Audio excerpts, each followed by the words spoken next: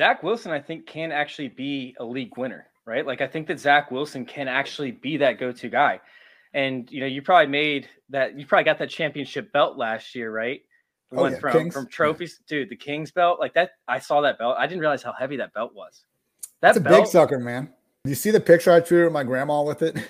No, I missed that. That's awesome. Was you able to pick it up, or did you have to put it on her shoulder? She was outside, and she's like freaking 90. Like, she was outside just watering the flowers, and I was like, "Oh, Oma, come look at this belt real quick." I was just gonna show it to her, and she takes it and throws it on her shoulder, and is like walking around. Dude, that thing's like 45 pounds or something. I was like, "Oh, that thing weighs half your freaking size. Like, what are you doing?"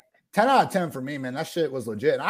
We did a bulk order, I think, because the past champions were able to apply for it. So It was $100 each, man. Hey, I lose $100 on a regular UFC card trying to bet on whatever's going on. So at least that one gets to stay in my mantle for a while. So TrophySmack.com, dude, they got these trophies that are 3 or 4 feet tall. Like, they're insane. You can get one fish bowls on it. You can get one with bobbleheads on it. It is sick, man. You guys got to go check out TrophySmack.com. I mean, you heard it. Ian didn't even know. And he literally vouched for the company without even knowing that he was vouching for it. Go check out TrophySmack.com. While you're there, go enter in promo code CIRCLE. Once again, that's promo code CIRCLE. You will get a free ring valued at $60. So go check out TrophySmack.com. Go enter in the promo code CIRCLE to get your free ring. 75 player positives from COVID over the past 2 days. Yeah, they said 37 yesterday was a record. And then today it just kept coming in. This person's positive, this person's positive, this team's in enhanced protocols. What in the hell is happening? It's intense and it's unfortunate because we're in the fantasy playoffs. And, I didn't realize that, the fantasy playoffs was going to include so much freaking. I mean, this is more than last year. This is absolutely absurd for what's happening. It's crazy. It's crazy out there. But I do swear to God, if Odell gives Cooper Kupp COVID, I'm going to riot.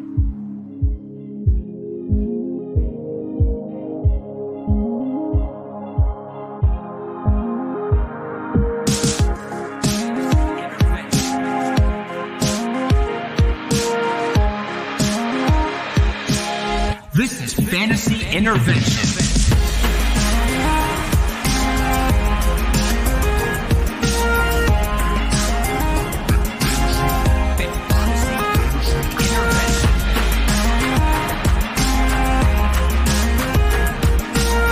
Now here to intervene with your fantasy life, Chase Vernon.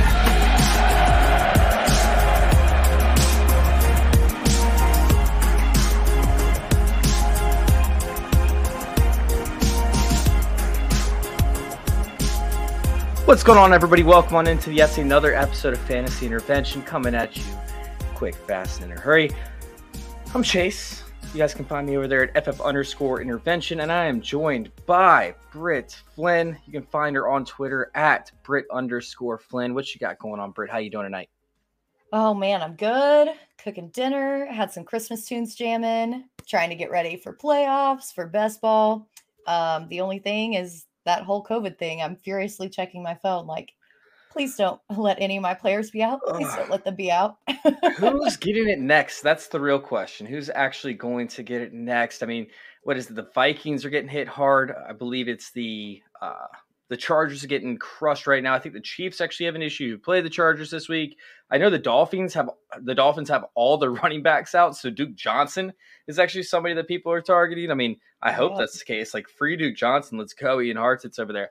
But no, I'm excited for this episode. We already have the questions rolling in from Fantasy Football Discussion. So welcome on in, crew from over there. We will get to your questions, of course. But I want to review the episode real quick. I want to let y'all know what's to come because we decided that we still want to do this waiver wire for the teams that are in the playoffs, but we don't want to make this just exclusive to teams that are in the playoffs. So what we're deciding to do is we're still going to keep the waiver wire show on Tuesdays. However, towards the tail end of the episode, probably the second half of it, we're actually going to be discussing some DFS plays. For those of you that want to get into DFS, for those of you who want to keep playing into the playoffs, although you might not have made it. And so we're going to highlight some players, right, who you might not be thinking about and who could actually get you some money over there in DFS. So make sure y'all keep watching with us on Tuesdays, 8 o'clock Eastern time. as we continue to cover all things football and especially DFS, because I don't know if y'all knew this, but I write for playerprofiler.com and I write DFS articles. Britt actually writes as well. Britt, where can they find your work? You can find me on fightingchancefantasy.com. Every week I put out a DFS value article, just the players who are kind of flying under the radar. You know, if you need to save some salary cap to throw your studs in there, these are the players who could meet or exceed value and win you some cash. Absolutely love it. And those articles are excellent. I saw that you hit, oh my God, like flawlessly last week. It was pretty close. Yeah, it was good. Who'd you end up calling? Who was your the big player that you were touting?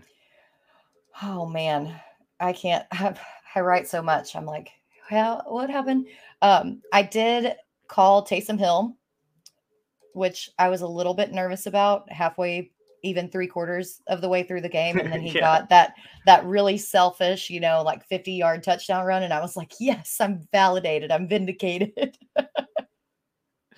Oh man. Oh, and the Connor take, because I was at work last night and I wasn't able to check it out. But yeah, the Connor take, that was absolutely amazing. So great hit on there. But let's go ahead. This week we're not doing the DFS. The DFS starts next week. So let's go ahead and cover this waiver wire show. If you guys have any questions about waivers, get them in the chat. We will be answering them periodically. We'll start out with Colby's question over here. Full PPR, keep one for the rest of the season. Miles Sanders or James Robinson. These are two players that have been, oh man, somewhat of a disappointment this season. I mean, the usage with Urban Meyer and how he's refused to give James Robinson an opportunity week after week after week after week, even after Lawrence came in and said, hey, we need this guy on the field. He still ended up giving James Robinson a limited touch share with, I mean, like no offense being generated. Lawrence was getting crushed and they still only ran it a total of 8 times or so. So, I mean, James Robinson over there is something. What's going on? My cat apparently was upstairs and was freaking out. So I texted, please come get the cat. So yeah, James Robinson was somebody that's been majorly disappointing. Meanwhile, Miles Sanders, every time that he seems like he's about to break out, we saw him in the second half up against Tampa Bay, and then the Raiders, he comes out and crushes it, gets 30 yards on 6 carries or whatever it was. And then he ends up getting hurt. And then now he ends up getting the touch share that we wanted to see 3 weeks in a row. He gets it on the third week and gets hurt at the tail end of the game. They go through a bye this past week. They still don't know if he's able to play this week. And Jordan Howard is returning. So for me, at this point in time, I obviously don't really want to keep either one of these guys, but I still want to keep both of these guys because you never know which one's going to explode. However, I know that Washington, we're going to talk about this in a little bit, so I don't want to give too much away. Washington's defense, the Eagles play Washington twice over the next 3 weeks. They play the Giants, which is great. And Washington hasn't allowed, what was the over-under for Zeke this past week? I believe it was 53.5 yards was the over-under for Zeke. Washington hasn't allowed that to a running back on the ground since week 6. They still didn't allow it this past week. I don't think they've allowed a single running back to get over 75 yards on the ground. So it's something as to where Washington's defense has been great, and Miles Sanders, unfortunately, isn't getting used enough in the passing game. So if I had to pick between these two, I'm going to go ahead and fade Miles Sanders. But that's very painful for me to say. This is a situation where obviously it has to be more of a shallow league for you to be considered dropping either one of these guys for any player that's coming out of waiver wires. Yeah, at this point, it just comes down to trust. They're both very good players. They're great. They're just both in bad systems. Urban Meyer has no shame, no blame. I mean, puts it on everybody else but himself, even when he is the vortex of the shit show that is in Jacksonville. Sanders, Sirianni's kind of the same thing. You never know who he's going to work in, and Sanders never gets the goal line work. So it's a super tough call, but I think you have to go with Robinson just because Sanders is competing with so many other people, with Boston Scott, with Howard, with Gainwell, even mixing in there. So.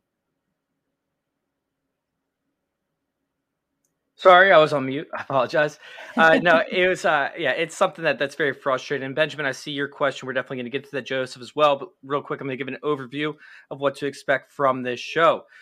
So at first we have the no shit quarterbacks, which are the no shit players, I should say, where we have quarterbacks, running backs, wide receivers, tight ends, who are obvious pickups. We're not going to divulge too much into that aspect. We're going to tell you, hey, yeah, you should obviously pick them up if you need somebody on your roster.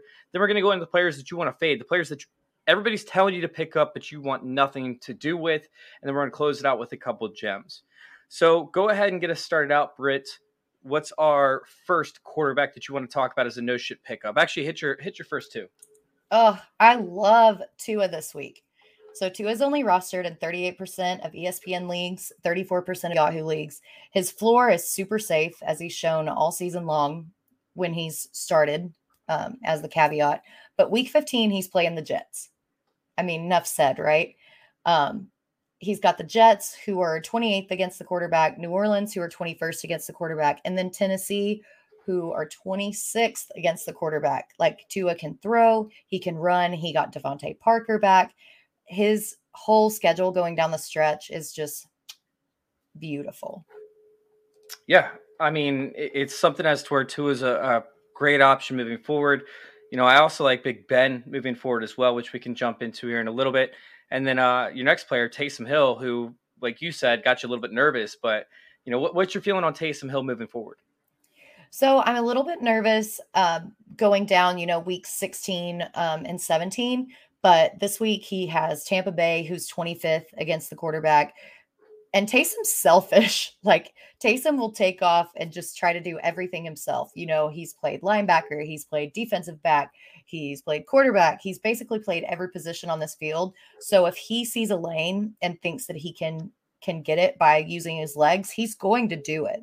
It might be to the detriment of other skill position players on his team, but if he's in my quarterback roster, I don't really care about that. No, and I agree with you, like, to an extent, right? Taysom Hill still makes me a little bit nervous. And to this question that Benjamin brought in, he said, hey, guys, I've been riding Hill for the past 2 weeks at quarterback. He's got the Bucs this week. Would you stick with him or target Fields, Roethlisberger, Garoppolo? And, Garoppolo has been okay as of late. Fields makes me definitely a little bit nervous, but he always has that rushing upside, and we saw it back, in week 14. And Roethlisberger's schedule is dirty. It's great. The Bucs have such a great defense against the run. It makes me nervous to play Taysom Hill. Now, I know he's not a quarterback. I know that he's a quarterback, not a running back, right? But either way, the speed of Devin White and his ability to cover sideline to sideline is something that makes me very, very nervous moving forward for Taysom Hill. So for me, Taysom Hill is not a no shit. Like, you have to pick up this play. You have to play Taysom Hill this week. I might pivot over to Fields or Roethlisberger, but it's more about what you need. If you need a solid floor, right? You need somebody to get you, 20 points, 18 points, and you're going to let the rest of your team beat your opposition, then I'd rather go with Roethlisberger. If I need a high upside play, I'd take the shot on Fields or I'd take the shot on Hill. And honestly, it's personal preference at that point, pending the matchups, which we'll actually cover tomorrow night at 9:00 Eastern time over there on youtube.com/fantasyintervention. Go join us on there, guys. Go hit subscribe and like. And if you're over there on Twitter watching, we cannot see your comments. So go over there right now to youtube.com/fantasyintervention and hit subscribe and like and bring in those questions for us. But yeah, Benjamin, it's something that's tough right now for Hill. For your running back situation, Britt, what do you have over there for your no shit running back, the running back that you obviously have to get on your rosters for this week 15? My number one is Rashad Penny. So we've all heard in the past, Pete Carroll's like, I'm going to get this person involved. He's going to have a lot more work. This week, he actually did it. He actually lived up to what he said he was going to do. He gave Penny the carries. Penny made the most of all those carries. He had 137 yards on 16 carries and 2 touchdowns. I mean, that's crazy.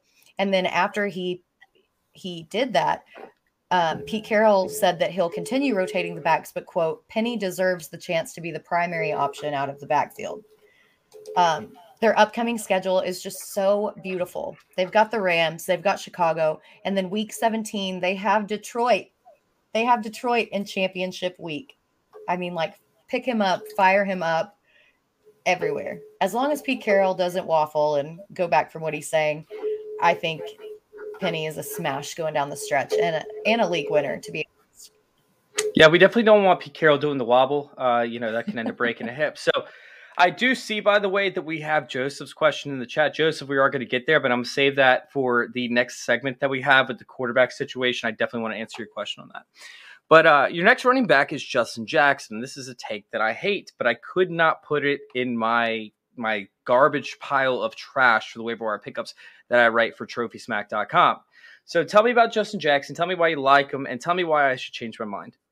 See, it all depends on Eckler's status. He did get upgraded to limited a couple of hours ago, so this does kind of change from the time that I wrote this to now. But Justin Jackson is more of the pass catching back. We all know how the Chargers love to utilize their pass catchers, and their schedule going forward, if Eckler's injury either gets aggravated or is worse than we initially think, they've got Kansas City, Houston, and then Denver. So if you're looking, to handcuff Eckler, I would go Justin Jackson over Josh Kelly or any of the other backs in that Chargers backfield, just because Justin Jackson does have that pass catching upside. Yeah, I mean, so I really like Joshua Kelly. First off, I think he's an excellent player. I think that he lost his confidence last year, and I think he went through some mental issues in terms of knowing that he can make it in the NFL, which once again goes back to confidence. However, with Justin Jackson, I understand that he could get the passing down work and whatnot. And, up against Kansas City, they're going to have to pass. Up against Houston, they might not have to. So that could be a Joshua Kelly week. And up against Denver, I really don't want to play either one. So as for Justin Jackson, Eckler's practicing like you brought up. And, when you typed this up, he obviously wasn't. But Justin Jackson could get hurt himself after just a few plays. I mean, I don't think he's seen anything north of 15 touches without getting hurt. I mean, this guy is the definition of injury prone. And I know that we shouldn't be using that and that doesn't exist. It does exist, people. Like, if you don't know how to take hits, and this was my biggest knock about CEH, right? CEH does not know how to take hits because he never had to take hits because he was always the quickest person on the field. And he was so great at avoiding tackles. If you don't know how to take hits, a la Robert Griffin, right?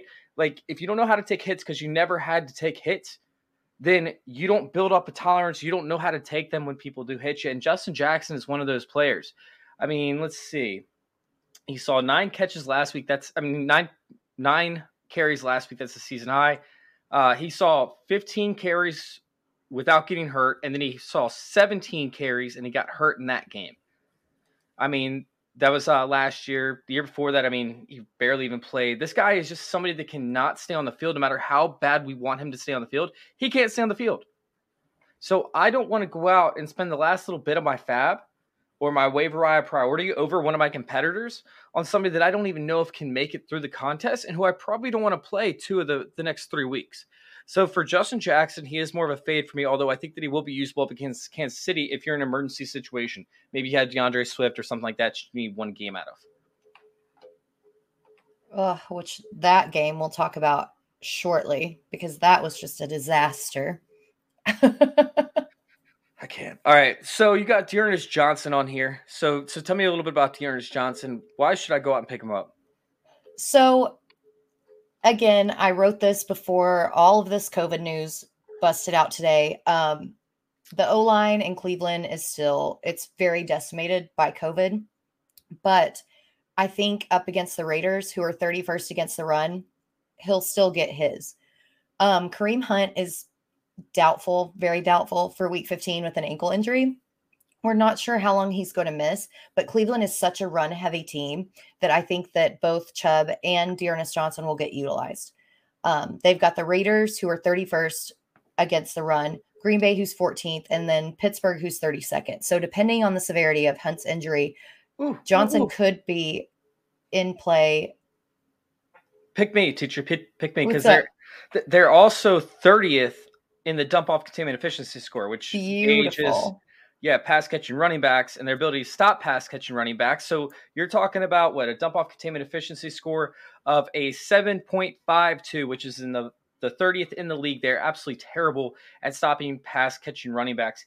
And the reality is although they've played 18 pass catching running backs in the season, their pass catching running backs that they play at are 19. They're allowing 11 points per game to pass catching running backs, which are running backs that run at least 10 routes per game. I mean, this is a dream matchup scenario for Dearness Johnson. And if the Browns see themselves up they could pull Nick Chubb out of the game to keep him healthy for the playoffs. And you're going to see Jerrance Johnson just tear up the fourth quarter. Let's go. Let's go. Love it. I mean, they're basically going to have to run it also because, like I said, that O-line is so decimated. The pass rush of the Raiders is actually really good. And so I think Baker is going to be pressured. He's going to be hit into the dirt. He won't have time to go through his progressions and read everything. I think they're going to rely on that run game a lot, even more heavily than they normally do, just to protect Baker. And Johnson's going to be a beneficiary of that. All right, so let's go up with this next player, a guy that hasn't really played the whole season, right? We saw a breakout from him. What was that, 2 years ago now, or was it last? I think it was 2 years ago now. Mm-hmm. And then last year is kind of like meh. But somebody that could actually be a league winner. And I tried to find somebody to fight you on this, by the way, and nobody will take it, But Devontae Parker, right? I mean, I don't even know how he's available, but tell me a little bit about him. Yeah, he's only rostered in 50% of ESPN leagues, 40% of Yahoo leagues. I think a lot of that has to do with the fact that he has been injured this season. But in week 13, he hauled in 5 receptions out of 5 targets for 62 yards. And I mean, that's not crazy, but you get double digits, and that definitely makes him a worthy flex option. And this upcoming schedule is beautiful. So they've got the Jets this week, who are 17th against the wide receiver. They have New Orleans, who are 27th against the wide receiver. And normally, if Parker was in his prime, you would have Marshawn Lattimore on him. That's not the case anymore. Lattimore should probably be on Waddle. Then in week 17, they get the Tennessee Titans, who are 31st against the wide receiver position. That's just in the past 4 weeks. On the season, they're allowing over 40 points, fantasy points a game to the wide receivers. I mean, you could not ask for a better stash going down the stretch. I am in love with Devontae Parker. Obsessed. He's got to be on all my rosters. Yeah, I mean, I don't understand. It just doesn't make any sense to me. I'm on board with MVS. I mean, I'm sorry. I'm on board with, I'm on board with this whole take. I absolutely love it. Who do you have next? So I kind of waffled between MVS and Alan Lazard. They're rostered in 18.8 and 4.1 of ESPN leagues, respectively. Randall Cobb's on IR, right? Pretty severe abdominal injury from all accounts. This week, Lazard seemed to be the guy to slide in and pick up all those vacated targets. He got 75 yards on 7 targets, and he got a touchdown. On the flip side, MVS has been targeted 24 times over the past 3 games, and he's put up 203 yards and a touchdown. Both of these guys also have a great upcoming schedule against Baltimore, Cleveland, and Minnesota. I would put in a waiver for both of these guys as like a contingency bid because either of these guys are a great pickup. Like, go do it. Ooh, man. So Lazard got the targets. MVS had the efficiency, and this is something that actually makes me nervous trying to pick which one of these guys is going to go off. So for MVS and Alan Lazard, I'm actually fading them for the most part, unless I just need a massive upside play, in which case I would go with MVS. But the majority of Alan Lazard's production has come in matchup dependent situations. For example, who was it? Was it Eddie Jackson, I believe, for the Bears? He was matched up in the slot when they had like 5 yards to go, and they ended up targeting him in the end zone because Eddie Jackson. Eddie Jackson is like 5'10", and he's a safety, couldn't cover him. Then the next week he had somebody else who was significantly not physically able to cover him. He ended up with the touchdown again. And then the following week he faced Washington, and Washington put up their 4th-string cornerback because there was an injury, and their 4th-string quarterback, I think was it Sean Davis, was up against the match. I mean, it was nobody. Like, it's nobody that you should remember their name. So Alan Lazard was able to physically enable his will, right, and body him up and end up getting a touchdown again. I mean, Lazard's 6'5". So they need to find these matchups every single week for Lazard to actually be successful. And if they don't find these matchups, I don't love it. However, what I do love in picking these guys up, right, not picking them up and playing them, but at least picking them up, is having a handcuff for Devontae Adams. Because if something happens to Devontae Adams, or maybe they want to hold him out for a couple games, maybe he hurts his ankle and they know they're going to the playoffs, I love having this as a wide receiver handcuff, which I don't normally agree with. But in this case scenario, Rodgers is going to have to pass at some point. He's going to be accurate. I would pick these guys up as somebody to hold on to just in case of a Devontae Adams injury, because Devontae Adams has such a significant role in this offense. Or even just stash them, because as we've seen today, so many people are going down with COVID. It's crazy. Like, if you need somebody to just stash to plug and play, I mean, not even just for Adams necessarily, but it's all right. I heard everybody on Green Bay is actually on the Joe Rogan plan, so they should be good. All right, let's go ahead and hop over to Russell Gage, who is somebody that's I can't get on board with. I know he's seen the targets and yada yada, but I can't trust him. I can't trust him, Britt. Why should I trust him? See, I'll take my L here because I haven't trusted him either. But over the past few weeks, it's been consistent. Over the past 4 games, he's averaged 8 targets in each game, and he's put up double-digit PPR fantasy points in the past 3. The upcoming schedule is actually pretty good too. They're playing San Francisco, who's 29th in the past 4 weeks against the wide receiver. Detroit, who's actually shockingly good against the wide receiver at 12th. And then they have Buffalo at 4th. So it's rough the next 2 weeks. But obviously, if you need a plug-in for someone who has COVID, somebody who's injured, Week 15's matchup is nice. I wouldn't necessarily, drop a bunch of FAAB on it. But if Gage is out there, he's going to be a good play against San Fran. God. Their secondary is so hurt too. So you do bring up a good point. Oh man, I do see Jamal. What's going on, Jamal? Man, how you doing? You're in the chat. You asked a question about Rashad Penny, which we already talked about. We love Rashad Penny moving forward. This is such an awesome pickup for Rashad Penny, but we talked about it back 2 weeks ago. We talked about it again this week. And, Rashad Penny's been somebody that I've been all over since October 20th, I think was the date that I posted my first Rashad Penny thing about you have to grab him for the end of the season. And, he's been paying off. So I will say that Amon-Ra St. Brown, we will cover here very soon. So don't hop off. And yeah, Joseph, we didn't forget about you. We still have you coming as well. Let's go ahead and hop onto your tight ends, and then we'll get onto Joseph's question as we go on to the players to avoid. So your tight end over there is Tyler Conklin, who, God, he's been so hit or miss this year. I mean, you talk about a player who just, like, if you find the right matchups, he's great, but without the right matchups, it's a whole different animal. However, with Adam Thielen possibly being out, I mean, what are we looking at over here for Tyler Conklin? Well, when I was researching him, I was actually kind of surprised about this stat. He's 3rd in targets on the team this season with a 13.7% target share. And that's with a healthy Adam Thielen. Everything's consolidated in this offense. Everything's so consolidated. Yeah, it's kind of crazy. But, we go over this every week. The tight end position is so messy. Unless you have one of these top tight ends, you're basically rolling dice with anybody who you pick up off waivers. And Conklin, to me, has the safest floor and the most opportunity for upside. It's true. I mean, he does have the opportunity and the volume and the upside. Like, everything's there for it to make sense. What's the schedule moving forward? Did you see that? They're playing the Bears, the Rams, and then the Packers. I love it. Yeah, that's awesome. I mean, Chicago, ever since they played the Steelers, has been very porous up against the tight end position. Meanwhile, the Rams allow underneath targets constantly. Like, I mean, if you want something underneath, you can just have it against the Rams. They'll gift wrap it for you, and they'll send it to you. Like, they'll mail it directly to, hey, you want 5 yards underneath? Take it. We're just not going to give up the big play. And then Green Bay, once again, their outside coverage is great. Their coverage in the middle field is terrible. So it's all about how they utilize Tyler Conklin moving forward. I like Tyler Conklin as a must pick up.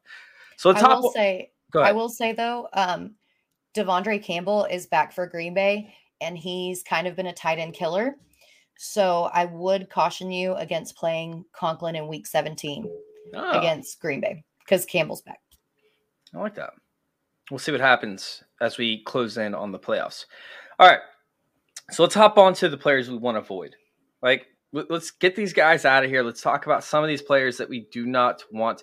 And I'm going to start out with one, right? Because we have tough matchups over the next few weeks for Taylor Heinicke. He's got the Eagles. He's got the Dallas again, and then I think he's got the Eagles after that. Or is it? Yeah, I believe I had it right. Either way. Well, he literally plays I think the next few games, the stretch starting last week, they're all NFC East teams. Yeah, so. It's 5 games in a row of NFC East rivals. Let me type in Heinicke real quick just to make sure, because he is somebody that I do want to avoid. Let me make sure I just have the schedule right. Yeah. Oh, it's Philly, Dallas, Philly. That's what it is. And Taylor Heinicke has been very good thus far in the season. But we see these slumps that he goes through, right? Everybody's saying you got to play him, and then he lets you down. He puts up 27 points, 33 points, and then 12 points, and 12 points, and then 21 points, and then 14 points, and then 17 points. It's not great. But he goes through these, and that's just because of how they run the offense and how this offensive line just fails to neglect protecting the system or protecting the quarterback, essentially. And with the turnovers that happened in Dallas, right, it was incredible. Taylor Heinicke was responsible for 2 turnovers, 1 fumble, 1 interception. And then Antonio Gibson fumbled yet again. Another fumble for Antonio Gibson. Moving forward, as we get towards the playoffs, Antonio Gibson got benched big time in this matchup. So I don't believe that Antonio Gibson is going to fumble as often moving forward into this upcoming stretch they have. And against Philly, I don't think they're going to put the ball in Taylor Heinicke's hands because he's too hot or cold. You never know what he's going to do.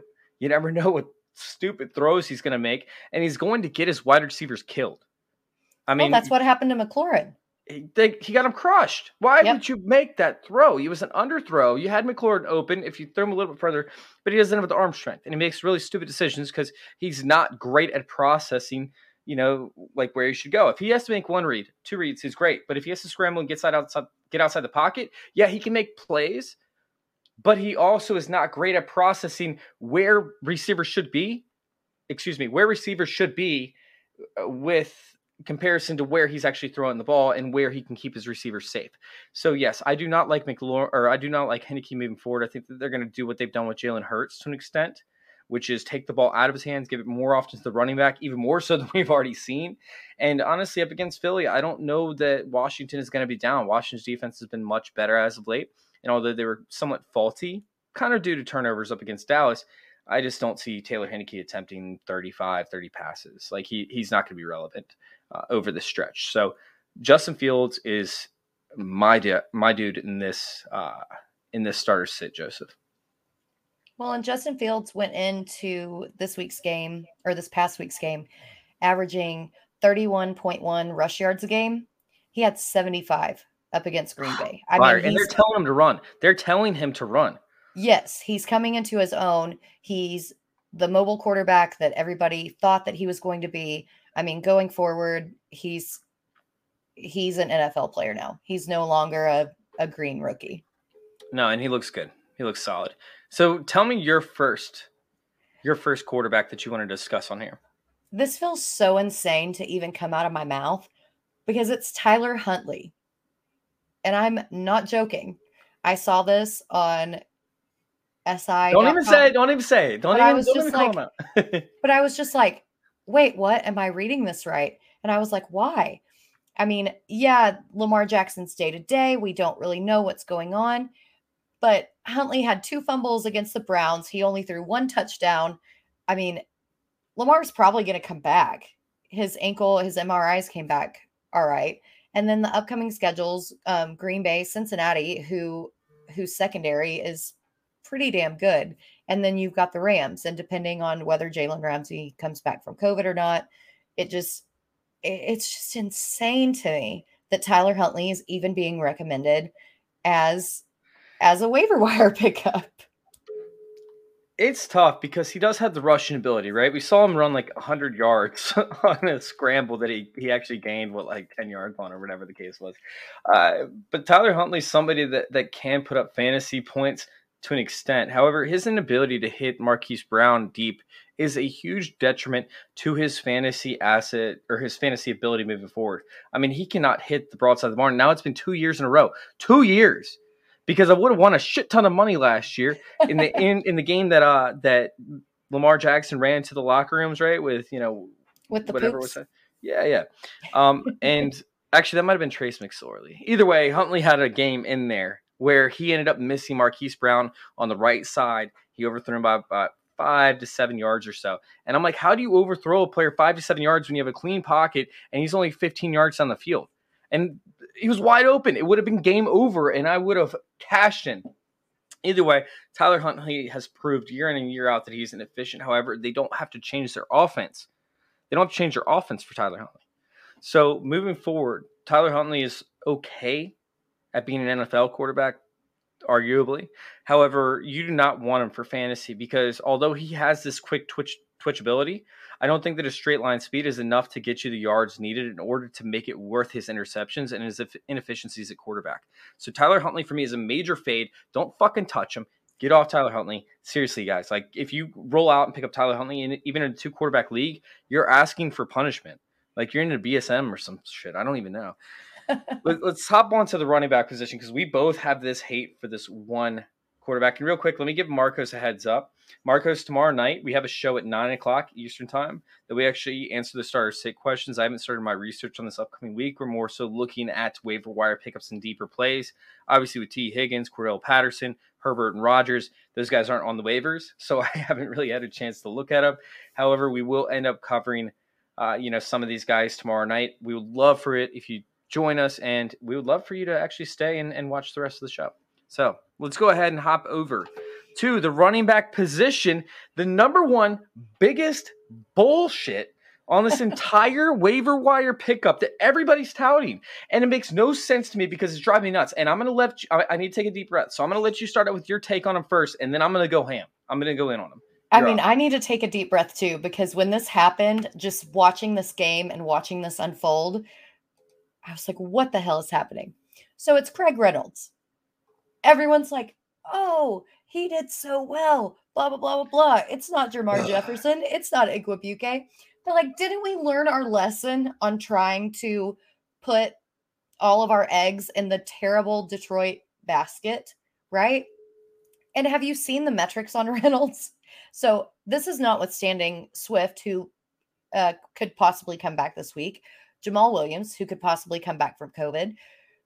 Let's just look at the athleticism of Craig Reynolds. There is none. What are you talking about? Let's look at the athleticism. 4.72, 40. And he's in the 16th percentile of the speed score. And I wrote in the show sheet, what the actual fuck are people advocating him for? I can't figure it out.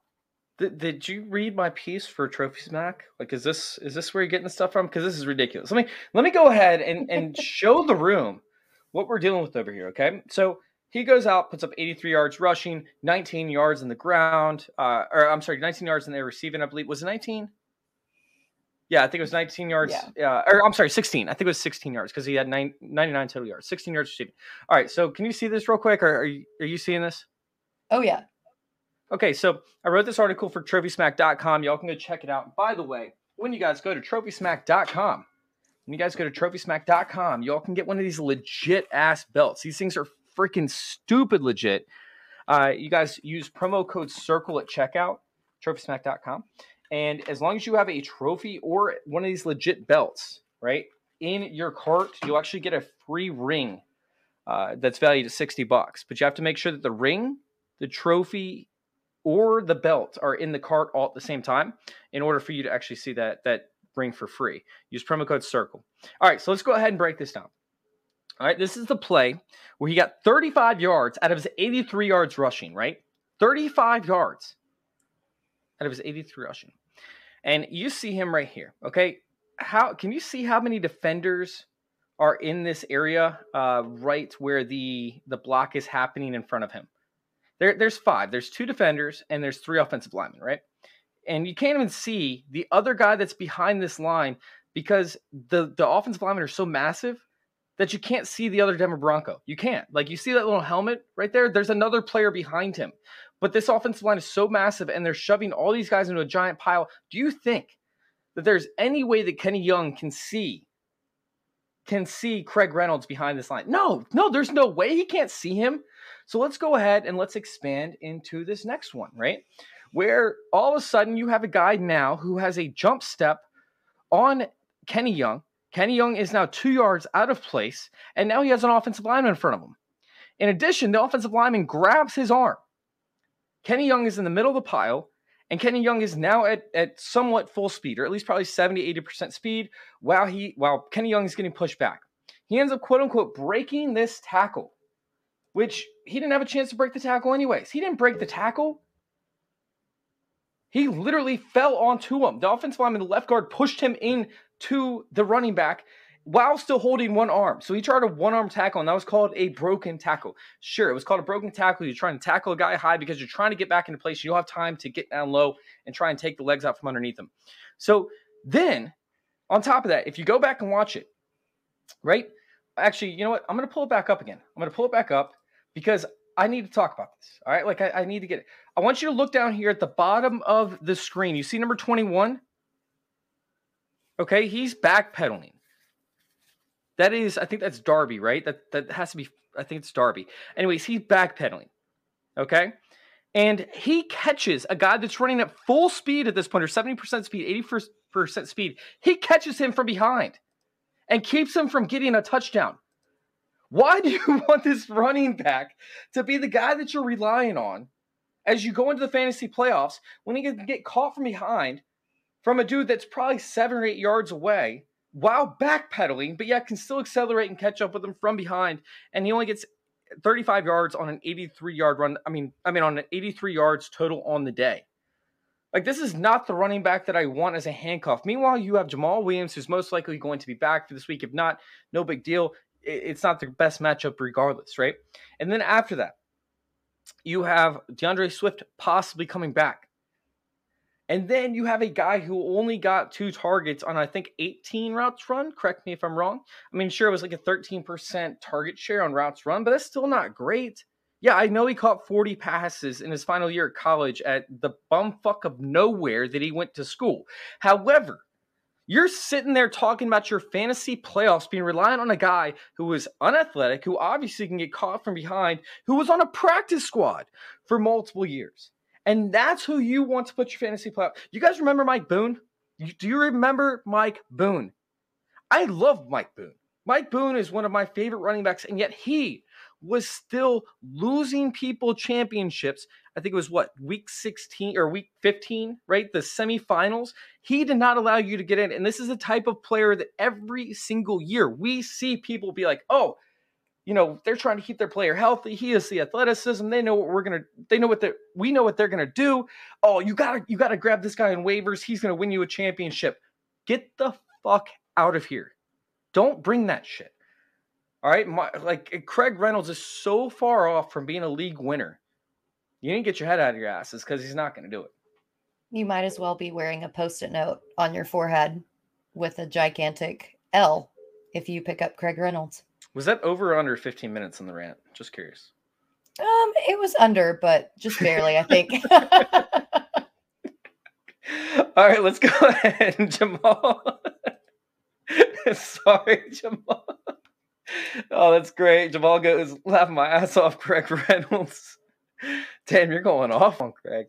Yeah, I mean, I can't, man. I don't want to lose you guys money. I don't want to lose you guys championships. So I got to make sure I'm very firm on my stance when it comes to do not roster these types of players. Same goes from Wayne Gallman. People are picking up Wayne Gallman right now because Alexander Madison is out. It's like, what are you doing? Like, even if Wayne Gallman is active, he's not going to be good enough to win you anything. I mean, Wayne Gallman couldn't even, get playing time over Mike Davis or Quadre Olison. Quadre fucking Olison. Nope. Anyways. Let's go ahead and hop on to this next player that you have because I have him too. I'm going to let you start again because I need to take a breather. You need to breathe. You need I'm going to pour some whiskey in this tank, glass I think. in a second. Let's go. I'm just going to keep drinking this terrible beer. Oh, so I have Boston Scott. He's rostered in 17.9% of ESPN leagues, 22% of Yahoo leagues. And it's kind of the same thing like with Craig Reynolds. Why would you waste your time with anyone out of this Philadelphia backfield? This is talent notwithstanding. This goes to a whole scheme of how your offense is running, what your coach wants to do. Jordan Howard will most likely be back. Kenny Gainwell is still in the mix as a pass catching back. And Miles Sanders could return from his ankle injury. If you need any more help or any more persuasion in why you should not roster Boston Scott, He didn't even get a carry in week 13 against the Jets. Against the Jets. Like, how? I'm speechless. I just can't. Nobody in that Philadelphia backfield is worth rostering for me. I don't care if they go off, because as soon as they go off the next week, they're going to give you a bagel. So I don't know if you remember this, but for years now, right, the Colts been saying we're going to play the hot hand at running back. That's what the Colts said. Marlon Mack, Nyheim Hines. You remember that year before Jonathan Taylor came along? And for the start of Jonathan Taylor's career, we're going to play the hot hand. You saw Nyheim Hines play the majority of the snaps in the beginning of the season, only to see Jonathan Taylor get hot late. And then, obviously that was a whole different story. Jonathan Taylor took over. He never got cold again. They've always had this philosophy. And obviously with Sirianni, he came from the Colts. Same exact philosophy. So it's whoever gets hot. And to sit there and say that Boston Scott could get hot, that's great. But the Eagles have Washington twice for the next 3 weeks, and the Giants in the week between. The Giants, sure, you could consider playing him there. But, I mean, do you really know that he's going to be the player that gets hot? Or is it going to be Jordan Howard? Or is it going to be Miles Sanders back? Or is it going to be Kenny Gainwell? We don't know. What we do know is Washington has been great up against the running backs, which I talked about at the beginning of the show. They've allowed no more than 53, or the over-under for Zeke, like I talked about at the beginning of the show, if y'all missed it, was 53.5.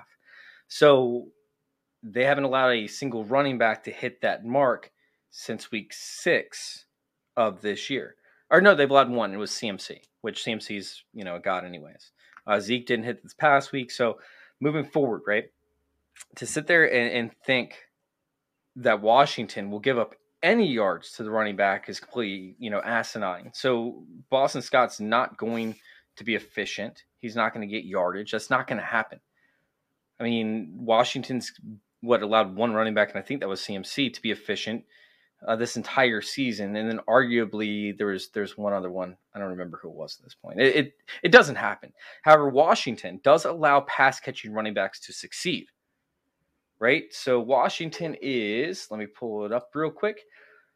Washington is 28th in the dump-off containment efficiency score, the DOSE score. Y'all can find it over there at fantasyintervention.com/DOSE.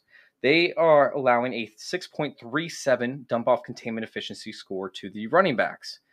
They're allowing 12.1 points per week to pass-catching running backs. Who's the pass-catching running back on that team? Because it's not Boston Scott. It's not Jordan Howard. I don't think either one of them have seen more than 3 receptions, if that, on the entire season. It's Kenny Gainwell. And you have Kenny Gainwell for 2 of the next 3 weeks being a relevant option. Meanwhile, in between, it's not going to be Boston Scott. You guys are wasting your FAAB and asking for a complete implosion of your entire team if you decide to pick up Boston Scott or Jordan Howard. I would much rather allow your opponents to pick up Jordan Howard or pick up Boston Scott and allow them to play up against them.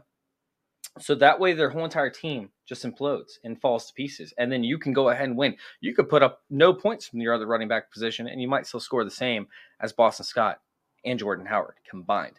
So I'm sitting there. I'm going to let my other league mates take Boston Scott and Jordan Howard and hope their team implodes and go from there. All right. Let's hop on to your wide receivers. Jamie, I see you got a question in the chat. We actually will be covering Ricky Seals-Jones before the end, so stay tuned. We have the wide receivers and the tight ends, and I'll get to the tight ends next. So, who is your wide receiver, Britt? So it hurts to say it, but it's Rashad Bateman. I mean, what? He was I'll explain. Oh, well, like I said, it hurts to say this. Doesn't hurt me. Such a highly touted rookie coming into this season. All. In fact, I'm going to take a shot to it. Cheers to Rashad Bateman sucking for the last 2 weeks of the season. No, I'm just kidding. That's so mean. Oh my God, hateful. But I mean, so Bateman, he did well when he came back from his IR stint. He blew up against the Browns, but I'm not an advocate of chasing points. I'm not an advocate of thinking that what happened last week is going to happen again this week. In the prior 2 games he had, weeks 12 and 13, he had 5 targets combined. He's not getting the targets. He's not getting the work. The upcoming schedules, Green Bay, Cincinnati, the Rams. And we also don't know the status of Lamar Jackson going into week 15. Like, is it going to be Tyler Huntley? Is it going to be Jackson? It seems like Lamar Jackson, if he comes back, prefers Marquise Brown and Mark Andrews over Bateman. So I just can't trust him. And as much as I want him on my team, I have to remember we're not playing Dynasty. We're playing Redraft, and you just can't waste your FAAB on him. Yeah, I mean, it's somebody that has a very tough matchup, and I mean, he's likely to see Jalen Ramsey right up against the Rams, because Jalen Ramsey is most likely not going to be on Marquise Brown since he gets burned so often on double moves. Oh yeah, Cincinnati's been great in the secondary thus far in the season. Green Bay, oh man, Stokes has been great. I love this take. I'm trying to find somebody who would like to battle you on Rashad Bateman. So if you're somebody that loves Rashad Bateman to close out the end of the year, please get at me. And we can schedule a battle between Britt and whoever you are, which Britt doesn't know this yet. We're going to talk about it after the show. But anyways, let's move on to your next one. And Josh Palmer, what you got? So everyone was on Josh Palmer and Jalen Guyton this week, obviously because Keenan Allen was on COVID, because Mike Williams was on the COVID list up until the 9th hour. But I mean, Keenan Allen's coming back. He's going to be here this week. That relegates Palmer back into the wide receiver 4 role, behind Williams, behind Guyton. Jared Cook's there. Donald Parham's come on as a great receiving option. I mean, there are just too many pass-catching backs, let alone Austin Eckler, if he comes back this week. I mean, there's just too many mouths to feed in this offense. Don't waste a bench spot at best a wide receiver handcuff in Josh Palmer. Yeah, Josh Palmer is somebody that I'm not totally down with. I mean, this is somebody that could actually, like, once again, play to rosters, but he's more of a roster clog than anything, because you're not playing him if Keenan Allen is active. And even if he's not, I mean, he's not a great handcuff. It's still going to be Jalen Guyton in 3 wide receiver sets. I'm going to go ahead and fade Josh Palmer as well. It's tough for me to say so, but he did make it on my list of guys I want to fade. I'm not completely trashing him, but I don't want to spend the FAAB on him. As for me, I want to talk about somebody that you don't have listed. Actually, I want to talk about Robbie motherfucking Anderson. Like, Robbie Anderson, you got to be kidding me. He made one good catch, and now he's hot again. Like, what are you people doing picking up Robbie Anderson? This is absolutely absurd to me, because Robbie Anderson, he's been somewhat flawed throughout, like, this entire process, and also flawed with how they're using him, and it just doesn't make any sense. I understand DJ Moore has this, like, ask about him, right? Like this flair, but he also has a hamstring injury, so he has no flair. Now Robbie Anderson comes in and he gets the majority of targets, and he crushes this past week. But the thing is, he's been getting targets the entire year, and he hasn't done anything with them. And now you have Cam Newton, who got benched twice. He didn't just get benched once. He got benched twice last week. He got benched in the second quarter, right? And then PJ Walker comes in, throws an interception, so he comes back in the game. And he gets benched again in the fourth quarter. How do you bench somebody and then put them back in and then bench them again a second? Cam Newton is terrible at playing quarterback. Quarterback musical chairs. It's absurd. And they fired Joe Brady. Like Joe Brady was the problem. They fired Joe Brady after the bye week. They had a bye, and they fired him on Sunday after their bye. It was like he played that week, and they were like, "Oh yeah, we lost last week, but that was actually today, so we're gonna." It was absolutely absurd. It was like out of nowhere, and it makes zero sense to me.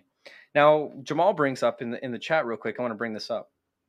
Robbie Anderson is one of the biggest letdowns of the season, and he is to an extent because of his usage last year. However, DJ Moore was seeing coverages from 2 and 3 guys. Once they brought in Sam Darnold, who was able to run and still throw okay. Sam Darnold was not, I mean, he wasn't good, but he wasn't horrendous like he was with the Jets. He was able to free up middle linebackers from covering the underneath from DJ Moore. And when he did that, he was able to see an increase in targets because he was only getting double covered instead of triple coverage every time. It's something as to where Robbie Anderson has to be in an advantageous situation with a quarterback that trusts him and that doesn't want to overextend the the ability to have interceptions, right? Like he's not going to be Aaron Rodgers where he's going to trust, like regardless of what quarterback's there. He's not good enough to have his quarterback trust him to make contested catches and whatnot. He has to be almost like wide open to an extent, which is why the route tree that he played last year allowed him to be successful, and why Curtis Samuel was so valuable to this offense last year was because they weren't able to double cover him at any point. So he normally got the secondary cornerback in single coverage. So with that being said, Robbie Anderson got a bunch of targets this past week, but do I want to rely on a quarterback who got benched twice for a CFL quarterback to be the guy that I'm going to rely on for the fantasy playoffs after he's seen multiple weeks of over 7 or 8 targets and did nothing with them? Hell no. Get me the hell away from Robbie Anderson. Just get me off. Like, that didn't sound right. Just don't do it to me. And let's go ahead and avoid Robbie Anderson altogether because he's not getting me off. No, I agree with Jamal. He is a huge letdown. I expected way more from him this year, both with Darnold and then with Cam coming in, because he has rapport with both of them. So I just don't get it. Doesn't make any sense. All right, so let's go ahead and let's bring up your next receiver, because I think you have one more before we hop into the tight end position. And this is a player that I like, so I'm very hurt that you decided to put this in this section. I mean, it broke my heart. Yeah, we touched on it earlier with Dearness Johnson. We kind of talked about Cleveland's woes at the offensive line position, and so I have Donovan Peoples-Jones with the. I'm gonna say COVID again, but with the news of all the COVID cases popping up in Cleveland, DPJ has appeared on several waiver lists just because there's no Jarvis Landry, there's no Austin Hooper. So Baker has to have somebody to throw to, right? But I don't think that's going to be the case. Cleveland's missing basically its entire offensive line, and Baker's going to be knocked on his ass like over and over and over. Like Max Crosby is going to be in his face the entire time. He's going to be pressured. He's not going to have any time to throw the ball. He's going to throw interceptions. And even if DPJ is down there trying to run routes, get open, whatever, it's not going to matter because Baker's not going to have time to throw the ball. And it sucks because Baker Mayfield is one of the worst guys at completing passes outside the numbers. And that's where DPJ thrives. But we've seen them still have a connection. They are connected, Britt. They're connected like this. Like they're connected. And they've shown this connection before. And in training camp, they showed it. And I know they have not still met up in multiple weeks, and they haven't made eye contact and said, hey, I want to take you out to dinner. But, it's still like, hey, how's your mama doing? But it's still there. They still have this thing, and it showed the past week where he took, 5 receptions for 90 yards to the house. And they don't have to have a volume because Donovan Peoples-Jones is so good. He just brings this level of efficiency that's just there. It's just Baker is so bad. And you're right about the offensive line, and you're right about Donovan Peoples-Jones not being able to get downfield because Baker Mayfield's not going to be able to see him because he's sitting on his ass. The play is going to be done. However, with Jarvis Landry out, right, there's a possibility they use him underneath a little more often, especially on third downs when it's 3rd and 5s. And Donovan Peoples-Jones, I mean, he's good enough to take a 3rd and 5 where he sees a 5-yard target, and he'll probably bowl over at least like 6 or 7 players on his way to the end zone. If they don't have all 11 guys guarding Donovan Peoples-Jones, I mean, dude, he could easily have probably 450 yards receiving with like 6 touchdowns in 1 week. So I love how you're nodding your head as if I'm just like, I see where you're coming from, but I don't think that's going to happen. I'm just kidding. I'm kidding. No, I just feel like he can still have some relevance, and he's somebody that I'm not trying to drop. I might not be putting a ton of FAAB on him, but I at least want to have him on the back end of my rosters to see what happens with this COVID thing. And he's worth a flex start if your roster gets completely depleted by COVID. 75 cases, people, in 2 days. 75 cases in 2 days. You got to get a little bit desperate, and that's why I'm not trashing Donovan Peoples-Jones, because of his upside ability to provide fantasy points versus a guy like Berrios or something where, I don't see the upside there with Zach Wilson. All right, let's hop on to the tight ends I want to trash because I want to talk about Ricky Seals-Jones real quick. We did have somebody on Twitter that wanted to bring up Ricky Seals-Jones. So, Trophy Smack, if you're in here, if you're watching, leave us a little comment over there. Love to see you guys in here. But I want to talk about Ricky Seals-Jones because Ricky Seals-Jones, right? He's somebody that people are all about, because guess what? Everyone in Washington's, tight ends, they see a 90% snap share. They're out in the field on every play. And Ricky Seals-Jones got 4 targets. But Ricky Seals-Jones is good. But Ron Rivera has repeatedly came out. And if you guys want to check it out, I have a little more of this in detail. TrophySmack.com. You go to the Smack Zone. You click on my article, which is waiver wire players are trash. And Ricky Seals-Jones is somebody that, like I said, I don't see him seeing a 90% snap share. Ron Rivera has came out multiple times and said that he wants to develop these young rooks, right? He's like, I don't care about playing, younger players. They need to learn, they need to develop. And I think Ron Rivera, I think he actually knows that Washington is not able to compete this year. Like, he doesn't want to believe it. He wants to believe in his guys. Anything can happen. But, let's be honest. Washington is still a year away. Chase Young has to develop. He got injured. He's not playing. Montez Sweat still needs to develop his different moves he has to be able to get outside. Taylor Heinicke can't be having these turnover-worthy plays. They still need to develop a young core. And if they roll out Ricky Seals-Jones, who, by the way, he's not an old man. I think he's like 25, 26. But he's not a future aspect of this team. They have a rookie tight end on what did they draft him? Fourth round, I believe. So they have him on a 4th-round rookie contract, which is pretty much like a free player for 4 years or for 3 years. I think it's 4 years. And, for them to have that behind a contract player that they signed with Logan Thomas, this is the perfect guy to actually succeed Logan Thomas and to actually be a relevant point in this offense within 2 or 3 years. But they have to get him reps. They have to get him in the game. And this is the perfect chance to do so. Last week we saw it. John Bates ran more routes than Ricky Seals-Jones did by far. And sure, you could say Ricky Seals-Jones getting eased back from injury, blah, blah, blah. Screw all that. All right, there is no chance in hell that we will see a 90% snap share from Ricky Seals-Jones. And I don't think it's going to be relatively close. Sure, the Eagles have allowed touchdowns to, I don't even know how many tight ends at this point in the season. They're the worst. However, they've actually been allowing the most tight ends to, I believe it's the most touchdowns to secondary tight ends. It's something as to where either way, I don't care if they're good or bad. We're not going to see the ball in Taylor Heinicke's hands. We're not going to see them, attempting a ton of passing attempts. And if they do, it could end up going to John Bates. And I don't want to take that chance. The Eagles over the past 6 weeks have allowed, I believe, 6 passing touchdowns with 3 interceptions. So they're not allowing a ton of touchdowns. Meanwhile, they haven't allowed a ton of yards. And they've allowed, I think, 2 rushing touchdowns over the past 3 games, which we all know Taylor Heinicke can run. I just don't see any way, shape, or form that Taylor Heinicke sees enough or will attempt enough passes to make Ricky Seals-Jones relevant. I'm trashing Ricky Seals-Jones. I would rather pick up Brevin Jordan. I would rather pick up, I don't know, I was talking about it earlier today. Tyler Conklin, who you brought up. There's a whole plethora of tight ends I would much rather pick up over Ricky Seals-Jones. Trash Ricky Seals-Jones. He is not a good apple for this week, even though it's Philadelphia. All right, let's hop over to your gems real quick. We have Gabriel Davis, who I absolutely love. I have a crush on Gabriel Davis, and it's funny because I actually liked Isaiah Hodgins more than I liked Gabriel Davis.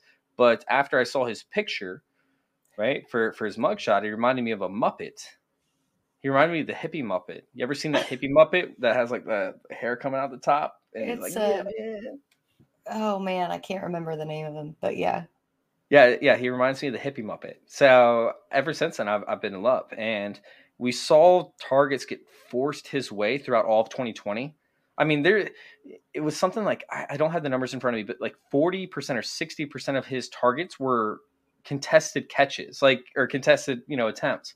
And it was like, how are you continuously trying to force feed this guy when he's not open in reliance that a rookie is going to make a catch? But yeah, Emmanuel Sanders got hurt. So tell me what your take is on Gabriel Davis. Yeah, and Gabriel Davis can just get open and completely torch a corner with his size, with his vertical.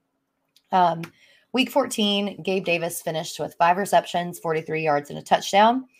But what's more impressive from week 14 for me is that he ran routes on 80.6% of Josh Allen's dropbacks. And then we have Emmanuel Sanders out with the sprained knee, which will most likely keep him out of week 15. I absolutely love Gabe Davis. At the beginning of this season, he was in my second year wide receiver breakout category. I love his athleticism. I love the system that he plays in. Sure, it took him, most of the year to get going, but I think he's going to be a dude who can put you up some sneaky high points down the stretch. Yeah, I love it. I absolutely love that pick. And then, oh my God, look who's next. I didn't even see this. I swear to God, I did not see this player. I am so excited to talk about him. Oh my God. Well, I'll just introduce him. I have Brevin Jordan. So obviously he's a rookie. He was a healthy scratch the first 7 games of the season. But over the past 6, he scored 3 touchdowns. He's really getting the looks. The other tight ends in Houston are becoming more of a blocking tight end role, whereas Brevin Jordan is becoming more of a receiving tight end role. And his upcoming schedule is at Jacksonville, the Chargers, and the 49ers. Don't necessarily like the 49ers in week 17, but the next 2 weeks are pretty much smash plays. Plus, you have Davis Mills in as opposed to Tyrod Taylor. And I'm just going to let you take it away because I'm really interested. I need another rant in my life. Again, you really want another rant? You really want another rant for real? Because I can go all day on Brevin Jordan. So Brevin Jordan is a dude that I compare to Delanie Walker. I feel like he's an exact replica of Delanie Walker. In fact, if you could pull up Delanie Walker's stats while I'm talking, or his metrics on playerprofiler.com, where I write my DFS articles for, I would really appreciate that, because we're looking at Brevin Jordan right now, and Brevin Jordan is, oh my God, just the sexiest beast you could ever want from a tight end position if he could stay healthy. I mean, this guy is what, like 240, I believe. Let me pull him up as well. He's like 6'3", 245. I mean, speed above average, burst somewhat questionable to an extent, but we have to think about him actually doing the pro day, right, in less than ideal situations, and with him coming off what is another injury. So real quick, what do you have for Delanie Walker's height? So his height is 6'1". Okay, what do you have for his weight? 242. Okay, what was his 40 time? 4.58. Perfect. Okay, so we have a guy that's slightly bigger, right, with the same type of body frame, who ran a 4.68 at his pro day, so he's slightly slower. However, on tape, he is not that slow. He's coming off injuries and whatnot, deal with them throughout his entire career. And the guy plays so physical, right? He plays exactly like Delanie Walker. If you go to his film, you're not going to be able to find it unless you actually go to certain like Dynasty Nerds, for example, right, where they have all of his game film. Excuse me. You're not going to be able to find it because they're not going to show his block stuff. But whenever he goes to blocks, people are running away from him. He has a cornerback on one of his highlights. It wasn't even a highlight. It was just a normal play. The quarterback ran away from him and ran out of bounds. And the cornerback, it was a running play because he was afraid of getting decked by Brevin Jordan. Brevin Jordan plays out of his mind. And I think that's why they've been limiting him, is because they're trying to teach him how to be safer with his body, how to stay healthy. So when it comes to Brevin Jordan, this guy is an athlete on the field. He makes incredible catches time in and time out, and now they're starting to utilize him in the offense. Over the past 3 weeks, he's seen north of a 35% target share. This past week, he saw snap share. He saw 36% of the snaps this past week. 36%. And he was targeted on 7 different passes on only 36%. Oh my God. In fact, let me pull up his routes run real quick because I'm just curious for myself. Like, I'm curious how many routes he ran in comparison to his actual targets. Oh, man, it's saying that I logged out. Are you kidding me? Oh. Are you kidding me right now? It's saying that I'm not even – no, I'm signed in. What is happening right now? Anyways, Brevin Jordan is somebody who he's running the routes. He's getting the targets. He's somebody that I absolutely want to invest in every single week in DFS. And when it comes to season-long leagues with this schedule that's coming up, Brevin Jordan is an absolute gem. I see your notes right here. Jacksonville, the Chargers, who have been terrible against the Titans, who are great on the outside. and the 49ers, who's a little bit of a tougher matchup overall, but we don't know what's going to happen with that secondary as we close in. I'm telling you guys, Brevin Jordan is a league winner at the tight end position, and I'm trying to grab him everywhere that I possibly can, but I can't get him anymore because he just freaking blew up a couple weeks ago. Oh, I hate it. I love Brevin Jordan. I love him. Love him. Brevin, if you're listening, I love you. All right. Let's go ahead and let's get out of here. I do want to answer this last question from Jamie. Sorry, Jamie, for taking so long. If Hooper and Hawkinson are out this week, who's a better pickup, Seals-Jones, Doyle, or O'Shaughnessy? Doyle scares me. Doyle scares me. Well, Shaughnessy's like a really bad like slot wide receiver. Like, he's really bad. Like, he's not very good at being a wide receiver, but they try to use him as wide receiver because they don't want to use tight ends. And it's infuriating. Like, he gets so many targets. Go pick up Brevin Jordan, Jamie, unless you're asking about our league, because if you're asking about our league, I might actually already have him. Anyways, who would you like to pick up and play in this upcoming week? Or well, let's say pick up. Let's say invest in. I mean, maybe it's not this week. I think out of those, especially for this week, it would be O'Shaughnessy because they are facing Houston. Houston's secondary is can't go into all the details right now, but they are close to number 200 overall out of everybody in their secondary, basically across all metrics. So if you're looking to exploit a matchup, it would be O'Shaughnessy this week for me. I agree with you, especially because Kruger Hill has COVID right now, or is in. And he hurt a knee. Protocol. He got carted off with a knee injury as well. Oh, I didn't see that. Maybe that's what I saw, and not COVID. Anyways, that's it's both. It's literally both. Oh, sweet. Because my husband picked him up in our high money league, and of course, if you guys watch the show, you know that's something that we go back and forth about. I'm like, I don't care who you pick up, just talk to me about it first. So he picked him up, and he was victory lapping over him before halftime. He was such a good pickup. Before halftime, and then he got carted off with a knee injury. And then yesterday, we found out that he was on the COVID list as well. So I was like, we got a double dose of shit with him. Yeah, and I mean, typically he plays the running back, right? He tries to cover the running back out of the backfield, so that might actually turn the dose score for Houston. Houston's been great at covering pass catching running backs, even though they haven't really had to. They still have done great when they've had to, and that's mainly because of Kruger Hill. So that could change everything for this whole Texans defense. We have to see if it's the system or if it's the player. But to that point, he still ends up covering the tight ends on certain routes. It might have to adjust everything on this defense because he is the leader. When you have a center point to an offense, it's like a quarterback in her. Like, we talk about Lamar Jackson, how certain players are relevant. Now you have, Tyler Huntley coming in.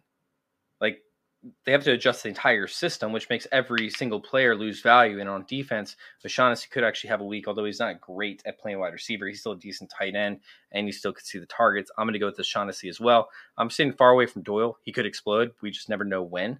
And Ricky Seals-Jones, pump the brakes on that one. So, with that being said, we're going to get out of here. Unless anybody has any more questions. Britt, where can we find you? Well, you can find me at fightingchancefantasy.com. My weekly DFS value article should come out on Thursday or Friday.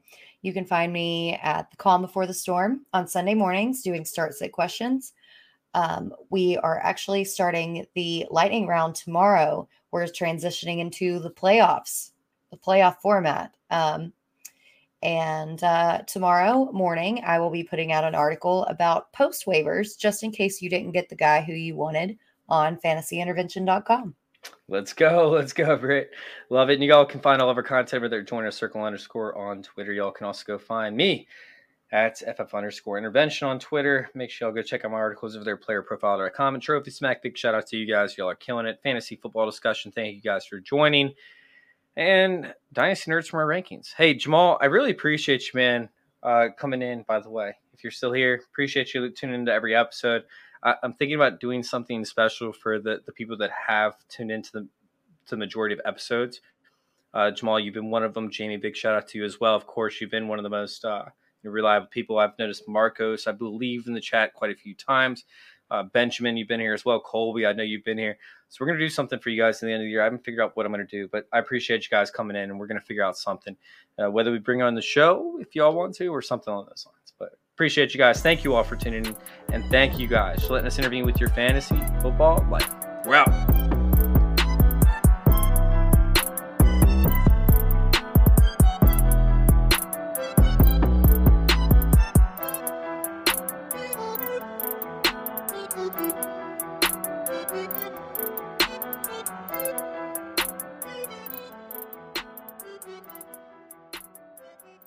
So TrophySmack.com, dude, they got these trophies that are like 3 or 4 feet tall. Like, they're insane. You can get one like fish bowls on it. You can get one with like bobbleheads on it. It is sick, man. You guys got to go check out TrophySmack.com.